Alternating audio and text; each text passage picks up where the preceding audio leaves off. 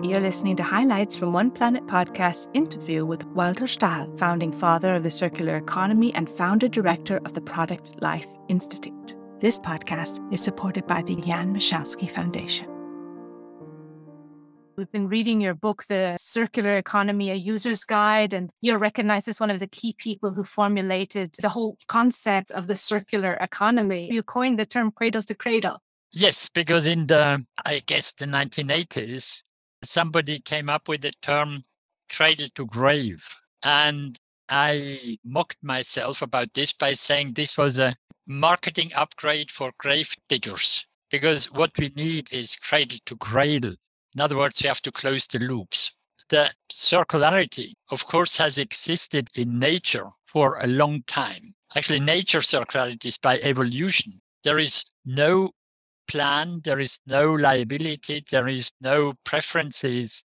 It's simply the cycles such as marine tides, CO2 and water cycles, plants and animals. And basically, by evolution, the best solution wins. Also, there is no waste. That material becomes food for other animals or plants. Now, early mankind survived by depending on these local natural resources, sharing a non-monetary chaotic symbiosis dominated by nature. Then this poverty or necessity-based society changed when humankind used science to overcome shortages of everything. In other words, the Anthropocene with nuclear energy, petrochemicals, metal alloys, we became independent from nature, but we overlooked the fact that these new man-made anthropogenic resources or synthetic resources were unknown to nature, so nature could not deal with it. And that means that we, mankind, has to take responsibility for it. So more and more important are the invisible quality cycles of this immaterial world, cultural values, sharing and caring, responsibility, even liability by manufacturers of products and materials for what they are doing.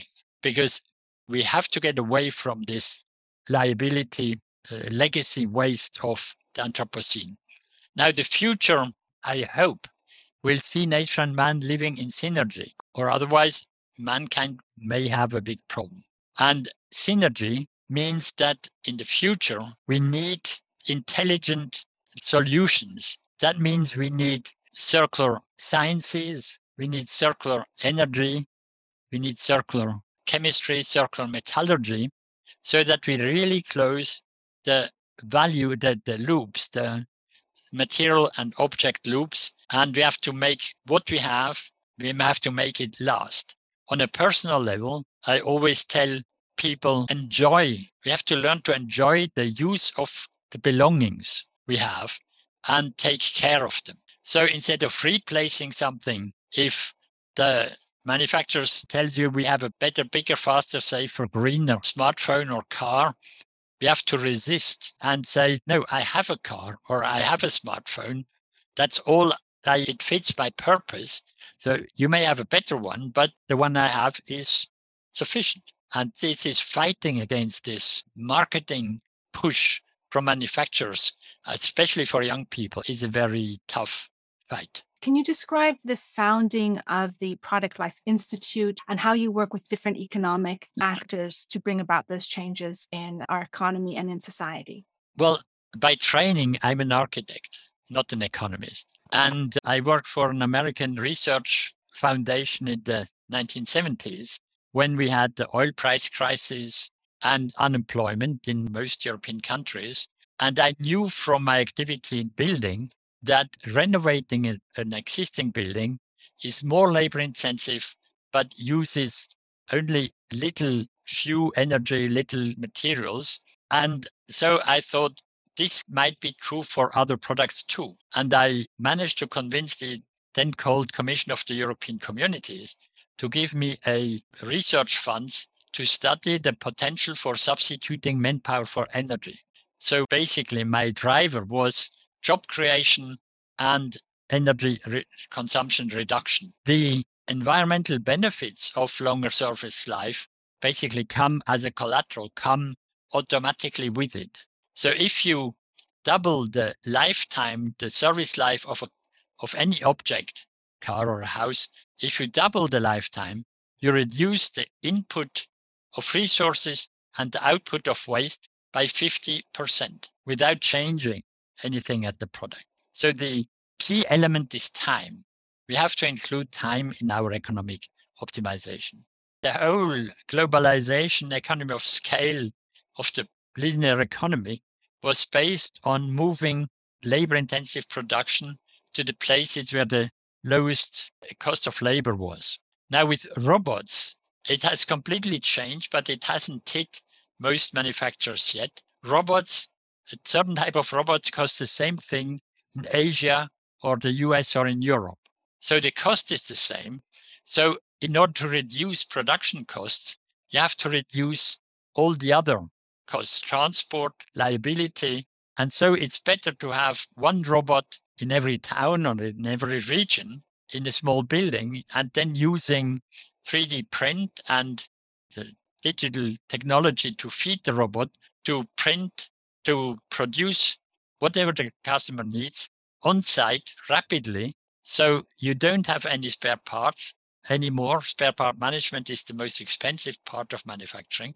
And you are much faster than if you have to ship something from Shanghai or wherever. So robots typically have changed it's called reshoring production. And because it's using digital technologies instead of using cheap long distance transport. And it's faster, it's more economic.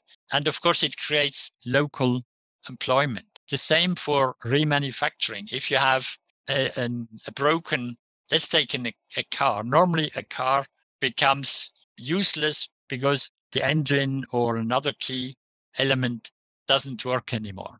Now you can either change the whole car, or you can simply remanufacture, which is the repair with technological updating of this key component.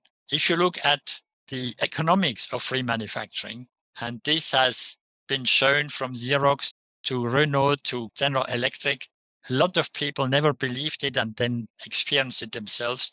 The return of investment of a remanufacturing plant is 5 times the ROI of a manufacturing plant for the same. So if you want to make money as an entrepreneur, do remanufacturing, not production. And then the Caterpillar engines is a key example. When you start doing remanufacturing, you realize that you can also design a diesel engine for easy remanufacturing. And then you make even more money. And then you are even closer to your clients. So it's a virtuous loop, but you cannot see this loop from the outside. You have to do it to believe it. And this is in many of the business cases, business models of the circular economy, and especially the performance economy. Once you do it, you can see how you can permanently improve it. You cannot see it from the outside. And I think that education must be also key to this, and early education for people to really understand how that they can be a part of it. I think that for every stakeholder to be on board, it would be useful for that to begin at an early age. There are several on a macro level. People is a renewable resource. It doesn't grow on trees, but it is a renewable resource. And it's the only resource with a qualitative edge. We can actually greatly improve it by education, vocational training. And if we don't use it, these skills will rapidly degrade. So we are spending a lot of money educating people, but then we also, nation states, have a moral obligation, I think, then to use these people in a productive way. And when also in the States, when in my generation learned or did it by curiosity, we took everything apart, clocks and gearboxes, engines. I know that in the States it was very popular in the 50s, 60s. In Eastern Germany, it was with the Trabant, with the famous, very simple car. And now with the electronics, these do-it-yourself skills have been largely lost because electromechanical things you can repair yourself or easily find somebody to do it. As soon as you have electronic elements, you basically cannot repair it. And then the temptation or the need even is that you have to replace it because you don't know. There's always somebody who can repair it somewhere in the world. Ask Kyle Wien from I'llfixit.com. But it needs an additional effort. It needs engaging yourself, motivating yourself. Throwing it away is the easiest for the owner user, the easiest way to solve the problem and buying a new one. Well, the problem is energy is only one thing. What we have to solve three problems. We have to create a low waste society through incentives to change individual behavior from consumer to user through loss and waste prevention, intelligent resource management. We also have to create a low carbon society by preserving the water, electricity, CO2 emissions embodied in physical assets, or through innovation in green electricity and circular energy. And the third challenge, which is probably the biggest, we have to create a low anthropogenic mass society by preserving these existing stocks of infrastructure, buildings, equipment, vehicles, and objects. The only strategy I know that can fulfill these three challenges is a circular industrial economy. Now, the last point, the low anthropogenic mass society, is simply because in some years ago, the rapidly growing anthropogenic mass has become bigger than the world biomass. And that, of course, means we are destroying the biomass because we have a limited planet, and we are destroying biodiversity and replacing it with a synthetic man-made materials and objects. And this in the long term means we are killing ourselves. So we have to stop producing anthropogenic mass, except in countries that don't have yet a sufficient infrastructures for education, health, living, sufficient food to feed the population.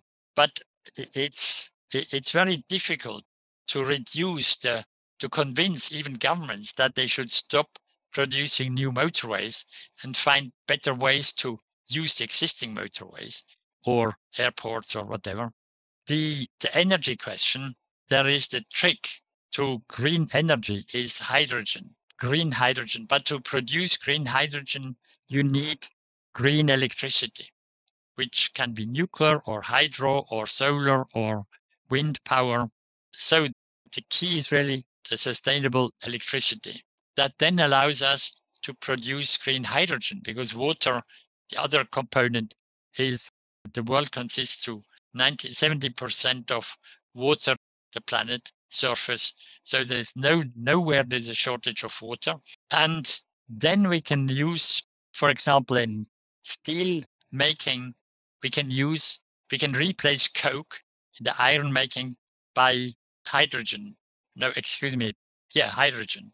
But and also in steel recycling, we can use electric arc furnaces, so we can need the green electricity. And steel is really the key material, because every product either uses steel or is made on machines, on equipment made of steel.